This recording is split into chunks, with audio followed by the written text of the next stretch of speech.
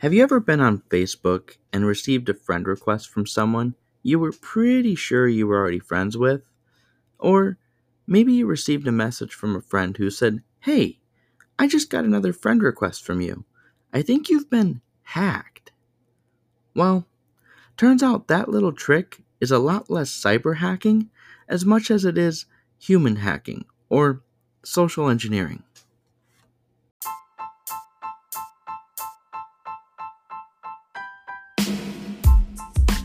You're listening to Hacked, a white hat's guide to the internet.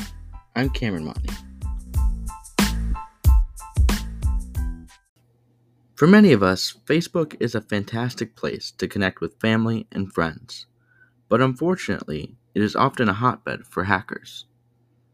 As cybercrime becomes increasingly rampant, we must now carefully analyze each post and message we receive to avoid falling victim.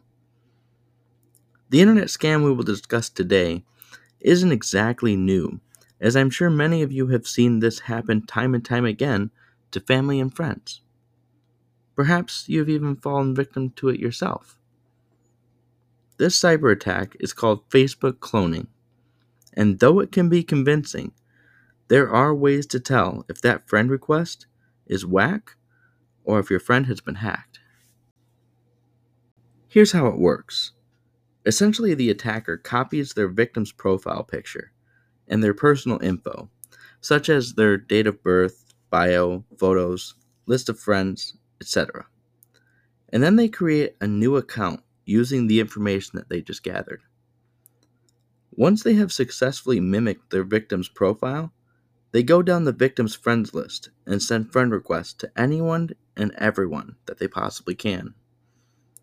Once the attacker has several of their victims' friends on the newly created dummy account, they will attempt to carry out a variety of scams by leveraging the trust their victim has amongst their friends. Scammers have found that we are more likely to buy into a scam if we believe we are talking to one of our trusted friends. Scams such as these are why the Federal Trade Commission, or the FTC, found that U.S. consumers lost over $770 million in 2021. And that's just social media scams alone.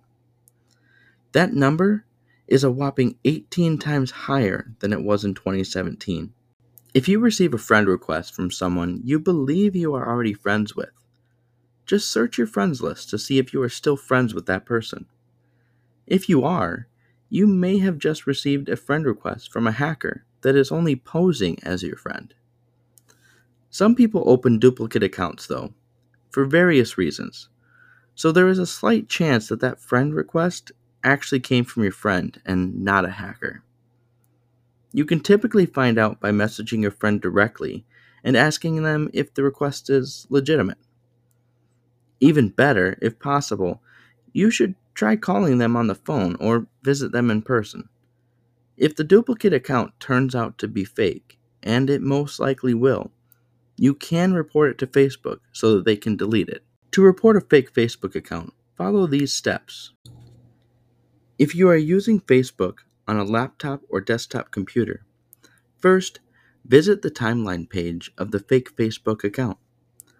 Next, click the button labeled with 3 dots. It should be located beside the message button. Then select Find Support or Report Profile. Next, select Fake Account and click the Submit button. If you are using the Facebook app on a mobile device, first, visit the timeline page of the fake Facebook account. Then, tap the More icon below the profile picture. It should look like 3 horizontal dots. Tap Find Support or Report Profile. Then, tap Fake Account and tap the Send button. I also recommend letting the friend who had their profile cloned know as soon as you possibly can, so that they can also report the fake profile. Although Facebook takes these reports very seriously, and they do delete fraudulent profiles, they will take faster action though if several people report the same profile.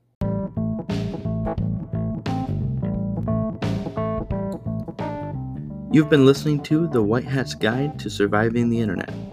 For show notes and links, check out thebuilditclub.com/whitehat. Until next time, it's your friendly neighborhood IT guy saying, stay sharp, stay skeptical, and stay safe.